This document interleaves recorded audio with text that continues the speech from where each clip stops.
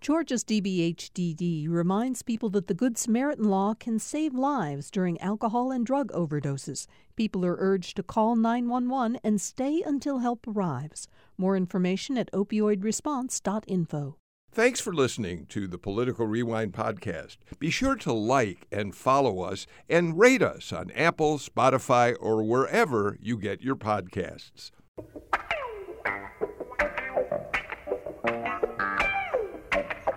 Welcome to another edition of Political Rewind. I'm Bill Nigut. We start out a brand new week here at GPB News, and always glad to have you with us. Today, of course, a lot to talk about.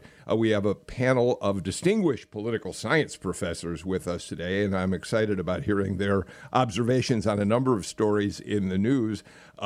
Adrian Jones, professor of political science and director of pre-law at Morehouse College, is with us. Adrian, you're having a very busy semester, I think. Am I right about that? It is. We've moved back inside, although we're masked and attempt to be distant at Morehouse. I think we do a pretty good job in the AUC of that. But I think coming back from the pandemic, from being at home, has meant sort of a new level of energy at the college. Yeah. Well, we're very happy that you could be with us today. And you are going to be joined on the panel by two political science professors from the University of Georgia, Charles Bullock, who is the Richard B. Russell Chair in Political Science at UGA, among other titles that you hold there, Chuck. I don't think we talk often enough when you come on this show about the vast experience you bring to your position and you bring to us when you do Political Rewind. You've essentially been teaching at UGA with a couple of years in different places since 1968, and you don't even seem that old, Chuck. That's awfully kind of you to say. Thank you so much. I'm really glad that you could join us. And Audrey Haynes is back with us, professor of political science also at UGA, and the director of the Applied Politics program, which trains students for careers in politics. And Audrey, you pointed something out to me, that it was Charles Bullock, Chuck Bullock, who founded the Applied Science Political Science program, politics program. Yeah, the way it worked was, Chuck has been doing this for so long and he saw a real need. And I'll mention I was an undergrad here at the time that Chuck was actually teaching. And he was as beloved as he is now. And, Chuck saw a real hole in terms of how we prepare students to go out there into the world. We give them lots of knowledge, but there's a lot of practical skills we don't. And he also ran the GLIP program and single-handedly was finding all kinds of internships for students back in the day. So, we always try to get Chuck into the classroom with our applied politics students because he is wonderful.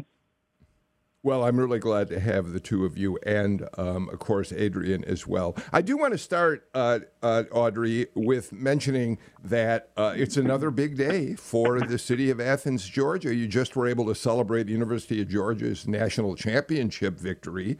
But now Matthew Stafford, former University of Georgia quarterback who languished for 12 seasons at the Detroit Lions, losing seasons, never won a playoff game, leads the Los Angeles Rams to a Super Bowl victory last night in what turned out to be a very exciting game. And not only do you have Matthew Stafford, but Sean McVay, the youngest coach to win a Super Bowl.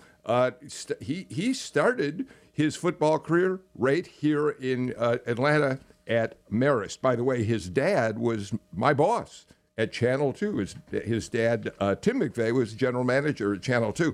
But the Stafford victory has to be a big deal to people in Athens, I would think, Audrey.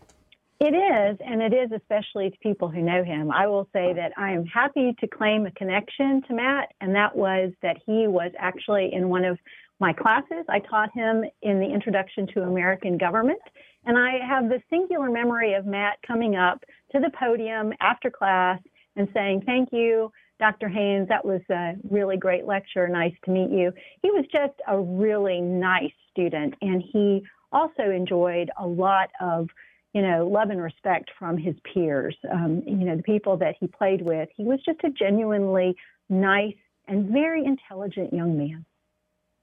Charles, you're one of the few who can say they were around for the 1980 UGA championship. Now you've got this one this year plus Matthew Stafford, Chuck. That's right, yeah. And I can't claim to have been around for the 1942 championship.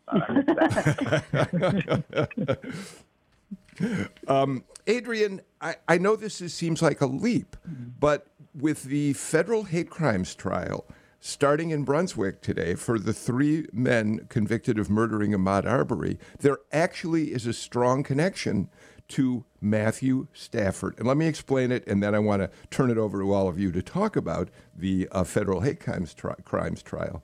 In September of 1980, Matthew Stafford, in the aftermath of George Floyd, Breonna Taylor, Ahmaud Arbery, wrote a very powerful essay. And at a time when the NFL was under some fire for the players who were protesting police violence, Matthew Stafford wrote a very powerful essay in which he said, I love football, but now there are more important things to talk about. We have to deal with what's happening with police violence. And he said, these are not political problems. These are human problems. It should not be seen as a political statement to discuss this honestly. And I'm sure there are people out there who simply don't want to hear it. But let me just tell you a quick story. And here's the story you told Adrian.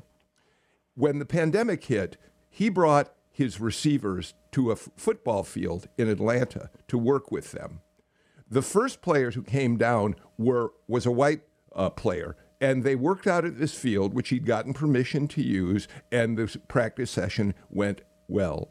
But then a week later, 4 of his African-American receivers came down, and Stafford and the 4 of them were confronted by a man who they hadn't even put on their cleats, who said, you are trespassing, get off this property now or I'm going to call the police. And the man did call the police. And Stafford said it was a shocking moment for him in understanding racism close up. So, Adrian, that's a connection in a kind of an off-track way to the trial that's about to unfold in Brunswick. I mean, the point here is whether or not this murder was based upon race, right? If it was because Ahmaud Arbery was a black man. And the fact of the matter is that for black people, this is not unusual. This is not an unusual event, the one that Matthew Stafford described, nor is, unfortunately, the situation that happened with Ahmaud Arbery. There is a presumption that black people are in the wrong place, that they are not entitled to be in particular spaces, that their personhood is not as important and therefore can be challenged very quickly and easily. And so I've been thinking about, how do they prove this when it is such a pervasive phenomena? I mean, I don't even know that we need to drill down to assume that people understand across our nation that Black people, their bodies, their thoughts are less welcome basically in all spaces than majority citizens. Chuck, we know that in the murder trial itself, the state murder trial, the prosecutor decided that she would be better off not raising issues of whether or not race was a motivating factor. That, in fact, just the facts of the case, the way that Arbery was tracked down, cornered, and then shot to death was enough to convict them. And she was right. And now, with the federal hate crimes trial starting, there are observers out there, experts on the law, some criminal attorneys saying this is a very, very tough case to prove. It's going to be fascinating to watch how it unfolds, Chuck. Well, it is, yeah. And to make just as a side note, there is also a UGA connection to this trial. Lisa Godbey Wood graduated from UGA, and I taught her while she was here. So She's the judge in this trial. Yeah, Right, go right. ahead. She's a judge. She is probably the senior most judge who was down there in that Southern District of Georgia. She was appointed federal judge as a very young woman. But yeah, what we're told is that it's hard to make this kind of case. Now, again, what we're hearing is that there is material in which the younger man, the man that actually killed Ahmaud Arbery, in his social media postings, has used racial slurs, and so that probably evidence to be put on to indicate a certain frame of mind, a certain attitude against about African Americans. If you don't have that kind of evidence, say for the other two, the father and then the neighbor, then that might make it very difficult. So it seems to me it's possible to maybe get some kind of split decision out of this. Maybe it's easier to prove the case for one or maybe the father-son than it would be for the neighbor. But again, we'll have to see this. I was surprised that they were able to get a jury as quickly as they did. They brought in 1,000 in the jury pool. And it's hard to imagine anybody who would be called into that jury pool who wasn't well-versed in this case. So I was impressed that they were able to move as quickly and to begin with opening arguments today. Yeah, it's true. They've now got, as of this morning, there were 64 people left, and they expect to whittle those down, use the preemptory challenges quickly, so that the opening arguments would begin late today. Audrey, the AJC, in writing its story about this morning and talking about Brunswick, used the word bracing. Brunswick is bracing for this trial. And I mention that because we are likely to hear some really ugly information about the way in which at least the youngest Arbery, Travis Arbery, thought about black people. And it might be very difficult for some people to hear some of the things that are going to be said, and who knows what kind of anger on both sides it could provoke. Well, and I would argue that I know at least Brian's attorney has made a move to strike that evidence out. They actually had a hearing behind closed doors because they didn't want to, discuss that. And, the case in point is perhaps this is somewhat similar to some of the prior cases that we've had, like with George Floyd and so on, in the sense that until people see it, until people hear it, they don't really recognize that it is real, and when they see or hear that it is real, it may be difficult, but it may result in a lot of learning and perhaps accountability for those types of actions. But I think it is highly unlikely that they will not include that. In particular, the one racial slur that was uttered by Travis McMichael, the son, when after Arbery was shot and laying there and bleeding out, he utilized an extreme epithet that actually was reported by Brian, not used as evidence in Georgia, but is likely going to be used in this case. Yeah, in the state trial. Adrian? I think that activity, for example, is one of the reasons why that racial animus animates these kinds of events, right? Even if the person doesn't necessarily consider themselves to be racist.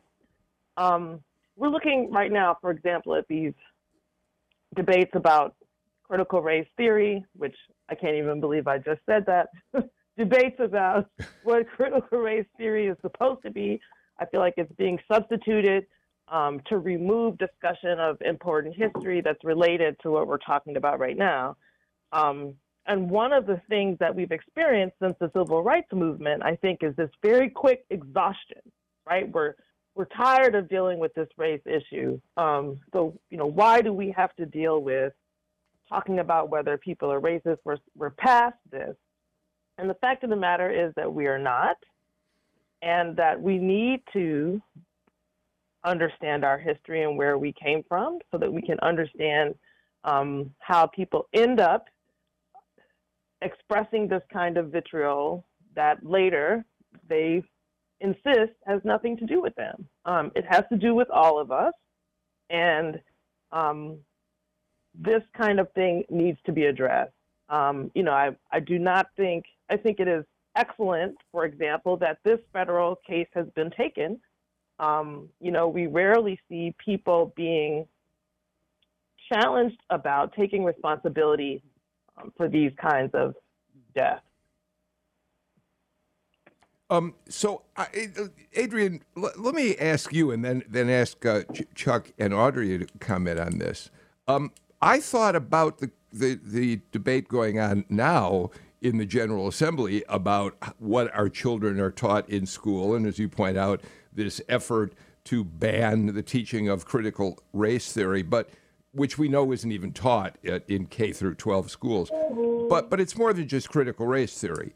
It's not. We should ban teaching some of the legislation that says that makes people feel uncomfortable, feel guilty, feel like they are part of a problem that's historical and not related to the current day. And I thought about it. If you were teaching a current events class right now in Georgia or a political science class, and this bill had become law, I wonder if you could even teach about the trial going on in Brunswick right now, because it would certainly make some students very uncomfortable to think that they, like the white men who are being accused of a racial hatred crime, maybe they have something in common with them. I mean, if the litmus is going to be discomfort, can you speak about any topics in classes? I would definitely have a difficult time. The name of the case is escaping me, but, right after, in the late 1890s, there's a case where the court basically says, when are we going to stop giving special treatment to Black people? I'm saying this is 10 minutes after slavery. Now it's 2022. So, the argument that, that this is an old issue that is no longer a problem is even more persuasive when people in real time are clear that that is not the case, and that this kind of material, historical material, does need to be taught. Now, at Morehouse, I'm going to be able to talk about the trial. Right. Chuck? Yeah, this is part of this much broader concern that no one should ever feel uncomfortable about anything. So trigger warnings, and also the idea that NPR regularly says we're going to have a story here, and some people may find the events we're going to report troubling. So it's part of that much broader concern. But any kind of issue dealing with controversial subjects, somebody may feel uncomfortable about, whatever it is you bring up, And especially if we get beyond simply laying out the facts, because part of being a social scientist is not even to say, here are the facts, but then to try to offer explanations because, all right, we're seeing these events happen because here are a set of motivations, et cetera, et cetera. So once you probe into that, then, you may well end up stepping on somebody's toes and making them feel uncomfortable, and you reveal to them, that this is not just something that kind of came out of the air. Instead, they're motivations that people are doing this because they see themselves gaining an advantage in some way. So, this is one of those kinds of statutes that, I would think would be almost completely unenforceable as well as being misguided. Audrey? Well, I would just chime in that, as human beings, our bodies let us know when something's wrong with pain. And, just like societies, if you don't know that something's wrong, you can never fix it. If you don't feel awkward, if you don't feel that pain, then you don't know what you need to address. And, going back to some of the events, until we had, social media causes a lot of pain, but one of the things that social media has done is it has really illuminated a lot of problems we have by providing us snapshots, pictures, real-time events that we see with our own eyes that are really kind of permeating into society and going, oh my God, we need to work on that. And some of them are quite serious, like this case.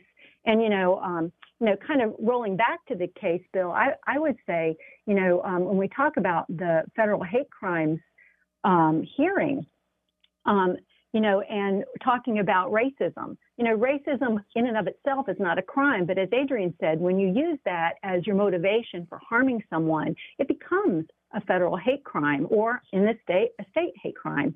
And, I always look at it this way. The key is, would they have treated a person who is white differently, right? Would that person in those exact circumstances be dead today, if they'd been a different color? And one other thing I would mention, too, is that, in terms of prosecutors, there are two outcomes or two reasons to engage in this hearing. And one is it does signal from the federal government, from the Justice Department, that this is important, that we are going to prosecute cases like that, because nothing makes a difference unless there's enforcement. The Voting Rights Act, all of those things didn't matter until there was enforcement. I think this is important, but there is a risk. You never know what will happen with a jury trial. And, it's a good thing that they do have a serious judge who has a long history in Brunswick, been in Brunswick as I believe that she actually had been a U.S. attorney there, had been a magistrate judge there, clerked in that court when she got out of UGA Law School. I actually personally know Lisa. She was one of my mentors, and she served at UGA Student Judiciary just a couple of years ahead of me. So the other thing, too, you mentioned, bracing. This is symbolic, and I think that, they are really concerned about reaction to it. But that's another thing we're going to have to deal with. Adrienne, before we take a break, weigh in on this.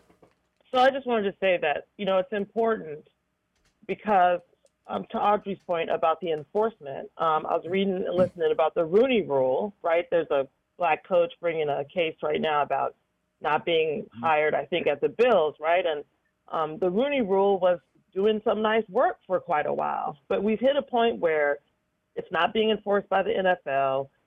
I've basically lost the major provision of the Voting Rights Act.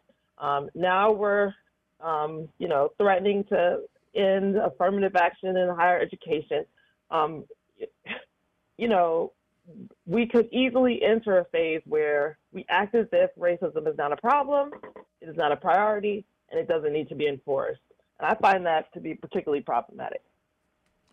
Chuck, as we get to a break, I do think it's important to point out that Ahmaud Arbery's murder did lead to the Georgia legislature and Governor Kemp signing the first hate crimes law in the state of Georgia in 2 decades. We'd had one some 20 years ago. The state Supreme Court threw out because it was too broad.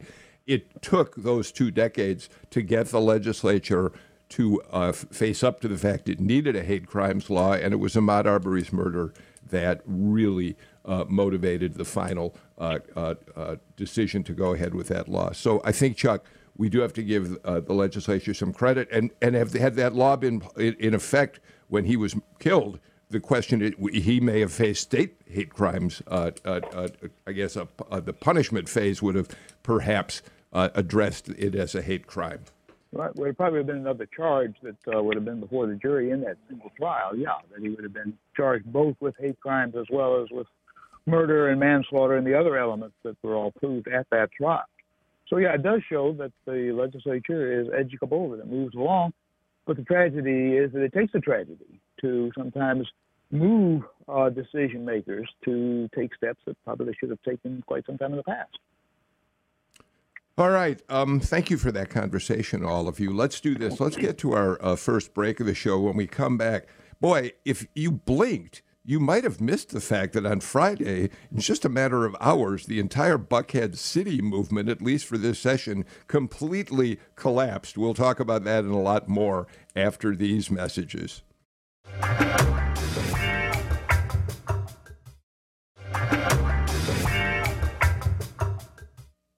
Great panel of political scientists on the show today. Adrienne Jones of Morehouse, Audrey Haynes, and Charles Bullock from the University of Georgia. Late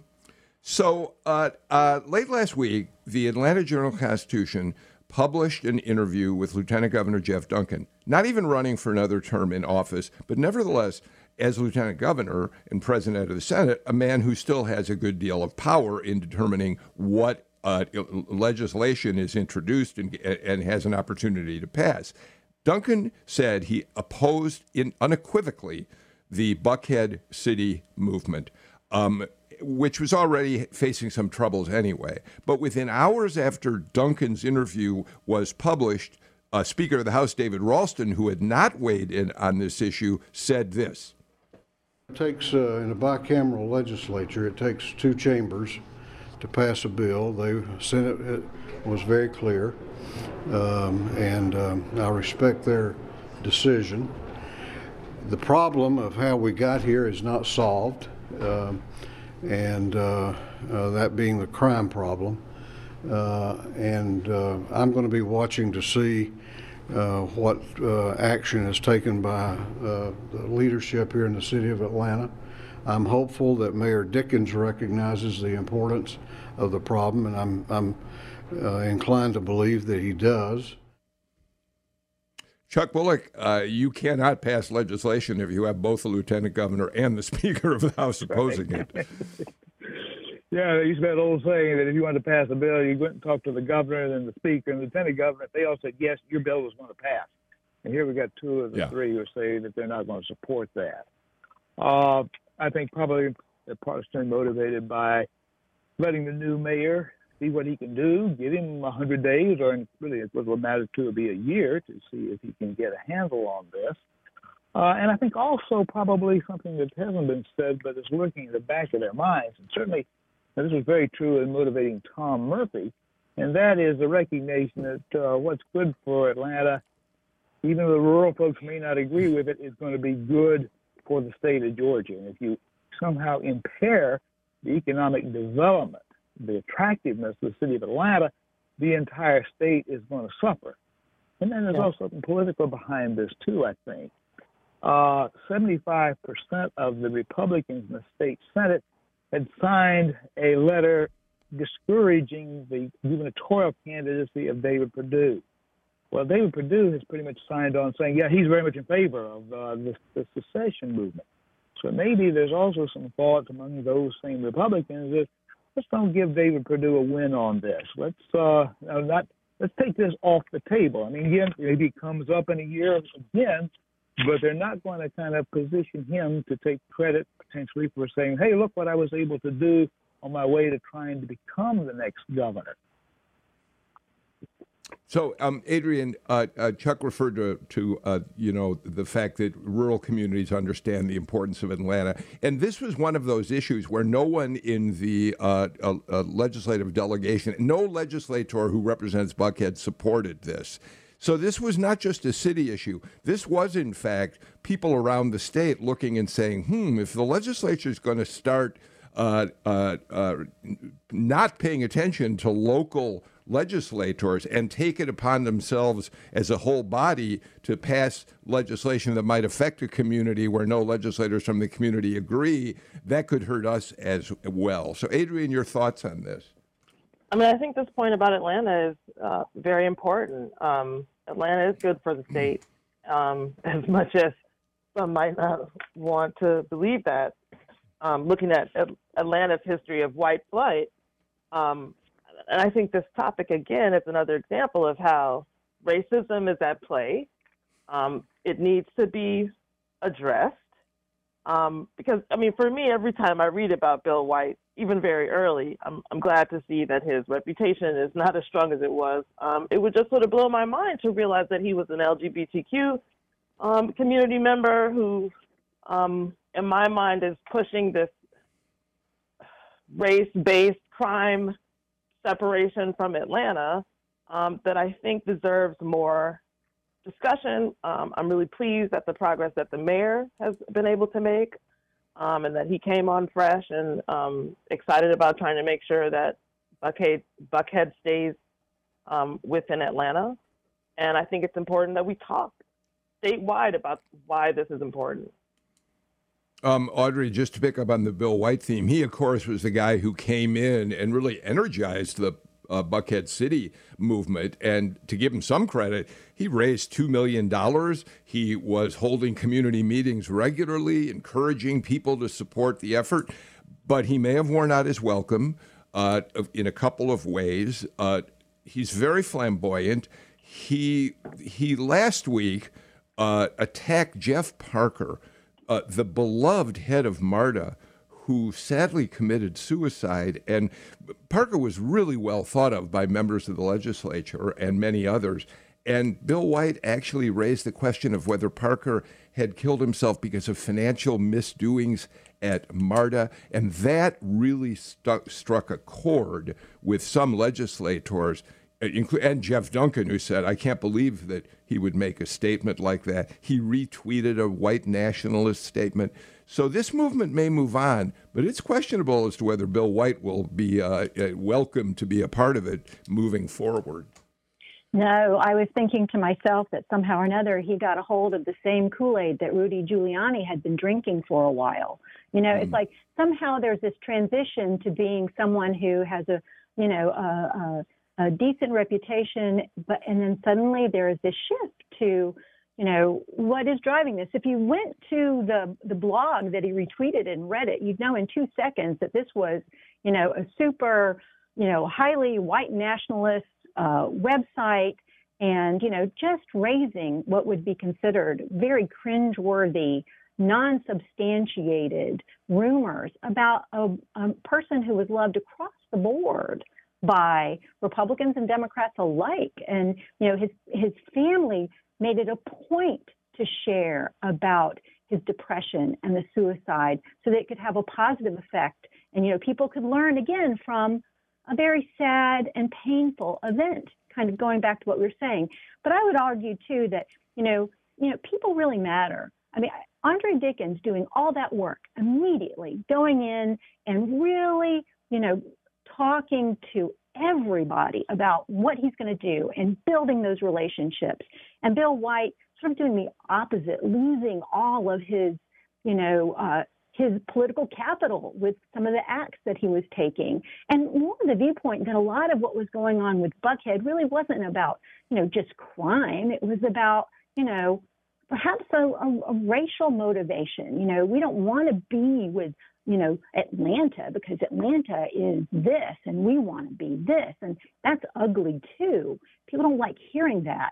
And then finally, Jeff Duncan. One last thing. Jeff Duncan came to Applied Politics at the beginning of last semester, and he talked about policy over this notion of just following people because, that's the thing to do. And so this is right in his wheelhouse. Policy matters. And he raised the policy. He's like, what are we going to do about crime, schools, and bonds? You don't just pick up and create a new city. You have to really examine it. And this wasn't done in a systematic, thoughtful manner. And a lot of the citizens and the business leaders were not really happy about it either.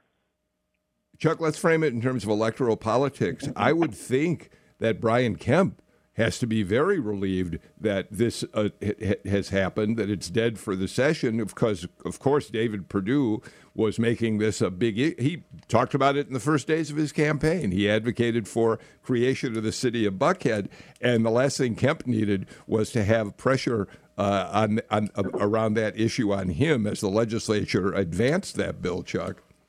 Well, that's exactly right. So now, he doesn't have to jump in on this or try to defend why he's not supporting it. The legislature's taking this off the table.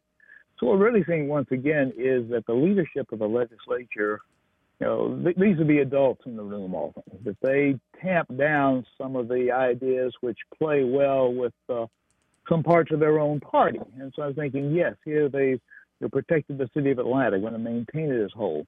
In similar fashion, remember, some of the move in recent years has been, the legislature, at least some members of the legislature, saying, well, let's take the Atlanta airport away. Let's put that under state control. And again, the legislative leadership, quietly says, that ain't going to happen, right? That again is not going to be good for the economy of the state. And therefore, you fellow legislator, you can go out and you can talk about this and you can fire up your base about it, but it just isn't going to happen. So it's good to have, say, these adults in the room who look out for the well-being of the state more so than kind of what's going to promote their own name recognition in the upcoming election. Adrian, one last point about this that I'd like to ask you about. I get what Ralston was saying. We're going to wait to see. The crime problem isn't going away. Andre Dickens has to have some time to solve it. But there's a sort of it strikes me, a fallacy in that part of the argument. The Buckhead City movement The folks in charge of that were never able to explain in any specific detail why separating from the city of Atlanta would suddenly ease the crime problem in Buckhead. So to some extent, yes, Andre Dickens has to solve a crime problem, but it's not just Buckhead. He's got to solve crime across the city, and in a lot of ways, that's the larger and more important point. I mean, it's all the way across the city. I mean, don't we have crime across the state also? But I think it gets characterized as this race issue, as something that can be fled. And, you know, then we need to look at those crime numbers. Is all of that black on black or black on white? I'm saying, what exactly are we talking about? And again, the quality of life and the economy in Atlanta matters, and ideally could have some positive impact on the state. And I think we need to talk about not talking about crime simply as a racial issue, or moving away subconsciously from believing that that is the problem, and trying to address in real time, making sure citizens are safe, and making sure that Atlanta operates smoothly so that people want to live here. One very final point about this, Audrey, again, framing it again in electoral politics, is if Stacey Abrams is the next governor, the question is whether the cityhood movement will die completely. She certainly will never support it.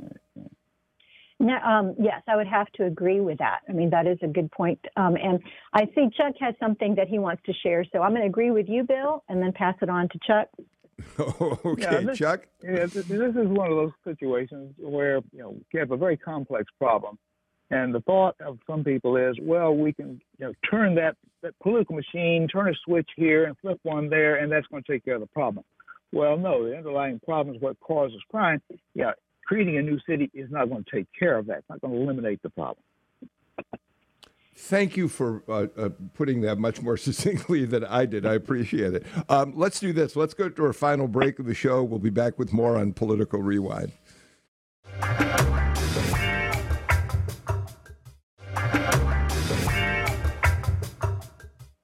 By the way, Sam Burmese-Dawes just sent me a note telling me that I really should point out that Benjamin Payne, who's the head of our Savannah Bureau, is down in Brunswick at the court. He's outside the courthouse, and we'll be reporting on this for GPB News, both on our website, on our digital platform, and on All Things Considered later today. So I wanted to make sure you know you can follow it there.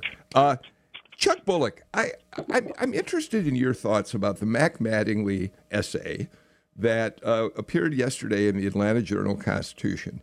Mattingly, who for those who aren't, don't steeped in the history of Georgia politics, was a senator here from 1980 to basically 1986. Upset victory in 1980, became the first Republican to win statewide office since, I think, Reconstruction, and of course, served one term before being defeated by Democrat Dwight Fowler. But yesterday, here's what Mattingly said. There are dark clouds on the horizon that must be addressed by all who bear goodwill toward the sustainment of our democracy and its vital institutions. We must not be afraid to face these challenges, even if it calls for us to firmly stand up to those within our own community or political party, because the preservation of our democracy is greater than the fate of a temporal political party or the maddening crowd. So with that, Mattingly joins the ranks of people like Jeff Duncan, who have rejected Donald Trump and the big lie. Your thoughts on that? Yeah, I think that's valuable that Mattingly, who is one of the grand old masters of the Republican Party, is willing to say that. What would really be helpful, though, would be if individuals who were still in the political game were saying this. And so, yes, Jeff Duncan has said it and has written this book, GOP 2.0, but now he's stepping aside. Of course, Mattingly's been out of public life now for 35 years. So it's good to be said. Glad he did it. But I'm not sure that necessarily does anything to tamp down the belief in the big lie, which is fairly pervasive among, is quite pervasive among Republican rank and file within the state. About 3/4 of Republicans, it looks like from polling data, believe that Trump won the presidency, that he won Georgia. The more Republicans who step up and say, no, that's not the case, there's no factual basis for it, is good, and I'm glad that he did it. Adrian Mattingly, in his piece, also took on Democrats, saying that that they had opposed Trump, obsessively demonstrating their pure hatred toward him and anyone who is not one of theirs. He calls that equally disturbing. So he gives it to both sides. But the reality is this essay is much more focused on his Republican friends who, as Chuck points out, continue to support the big lie. I got to that paragraph and decided that, that was his attempt to be diplomatic, right? It was like Trump's comments in Virginia about there being problems on both sides, and I just don't buy it. I also, to Dr. Bullock's point, I wanted him to weigh in on, and Audrey, on whether or not it's possible to disabuse people of the big lie. I mean, I feel like it's out there now. We're talking about it. I'm on the radio talking about how they're trying to ban CRT. I know that's not accurate, right? I'm saying you're subsumed into these conversations that are just patently ridiculous, that I feel like are preventing us from making real progress if we would be able to talk about real things. So, Adrian, I'll tell you one thing that is that gives me a little hope. I was just looking at Gallup poll and looking at the trends from 21.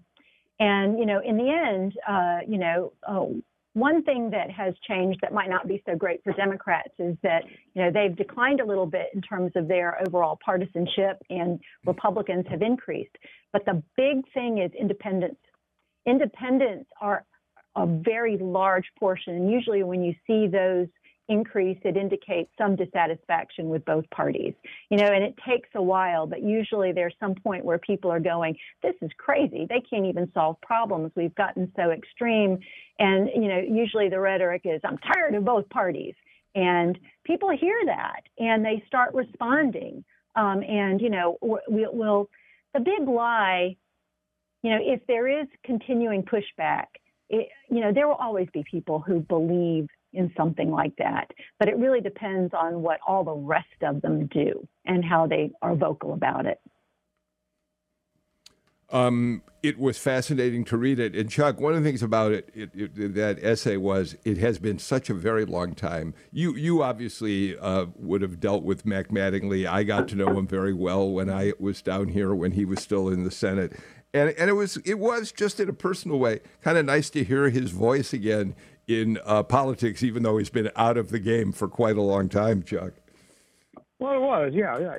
He's been retired down there in St. Simons, and he's still thinking about politics and saying worthwhile things. The question of what would it take to really convince people otherwise? Probably the one thing that might move some people would be if Donald Trump were to come out and say, hey, I've rethought it and I really didn't win.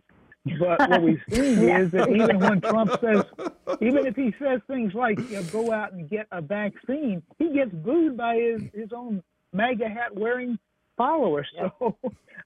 So as Audrey says, some people are going to always believe this and they'll go to their graves believing it.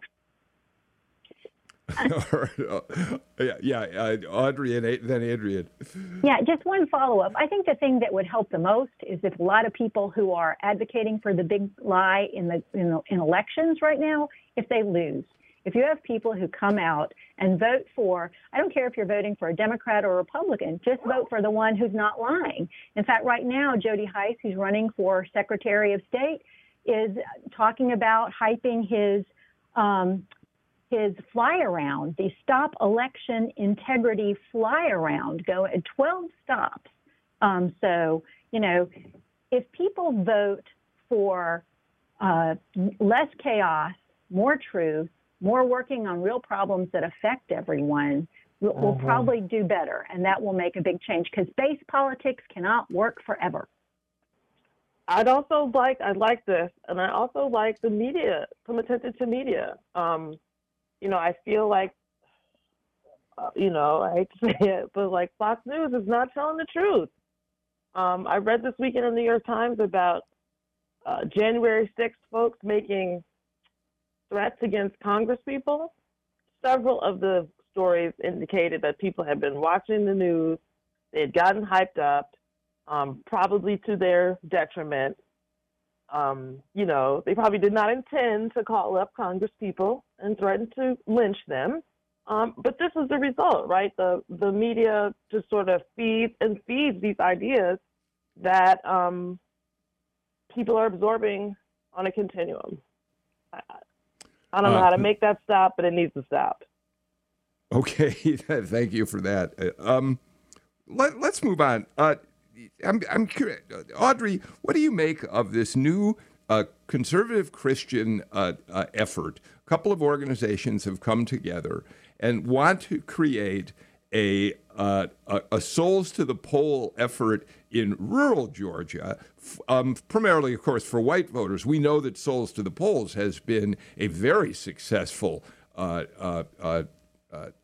tactic that black churches have used now for a long time to bring people out to vote, typically for Democratic candidates. And now you've got these conservative Christian organizations saying we should do the same thing in rural Georgia. You got to say, any effort that gets more people to the polls, getting them voting, isn't a bad thing. But it's interesting they recognize that Sunday voting really can be a powerful tool.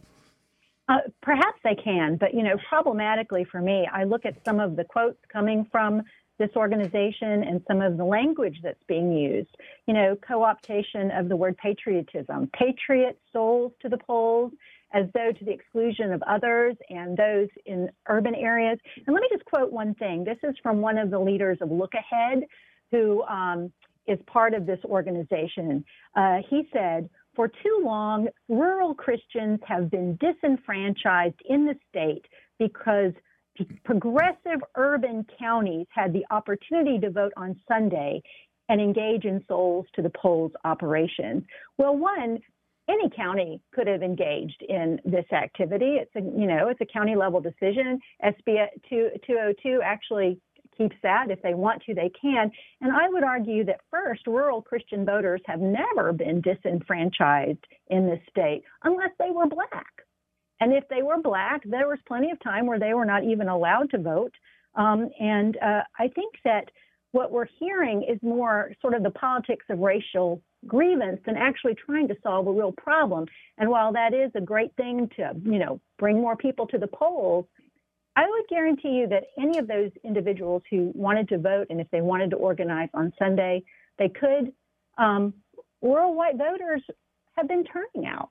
A bit differently, Chuck? I guess. And that would be that Republicans, and Kelly Loeffler, I guess, would be the showpiece for this, have also done what Stacey Abrams did, and that is look back and say, well, we got 7+ million voters and 5 million turned out and voted, which was a record for us. That means that whether you look at from the Democratic side or the Republican side, there are an awful lot of people who could vote who aren't voting.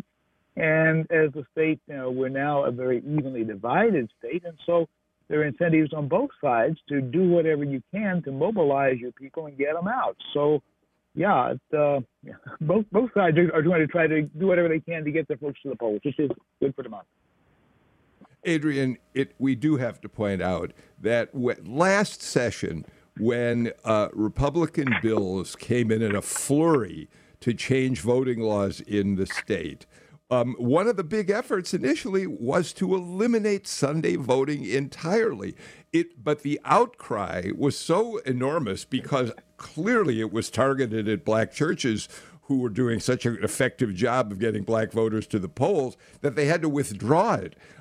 Who knows whether that might have gone forward if there hadn't been public outcry over it. So it is interesting and ironic that now with Sunday voting, still legal in Georgia, that it's white Christians who are now pushing Sunday voting. I think probably not ironic, probably strategic, right? If I can't cancel Sunday voting, what do I want to do? I want to co-opt it. All right. We are out of time for it. Audrey, you want to make one last point? Well, I just did want to point that Souls to the Polls came out of the civil rights movement when there was so much discriminatory action and suppression of votes. Audrey Haynes, thank you for getting that last point in as we run out of time for today's show. Audrey, Adrian Jones, Chuck Bullock, what a great conversation. Thank you. This is another one of those shows when I feel so lucky to be able to sit here and listen to all of you with your analysis of stories that we're covering in the news these days. So thank you very much for being with us today for Political Rewind. Very quickly, tomorrow on the show, we're going to take on a special topic. We're going to look at the whole subject of guaranteed income, which has become a bigger and bigger movement in recent years. Tamar Hallerman, who will be with us, has been writing about it, and she'll join us along with a great panel to discuss where is this guaranteed income movement headed. That's tomorrow. In the meantime, I hope all of you will take care, stay healthy. A lot of people think you should keep wearing a mask. I hope you do personally. Whether you do or not, go get a booster shot if you don't have it. See you all tomorrow.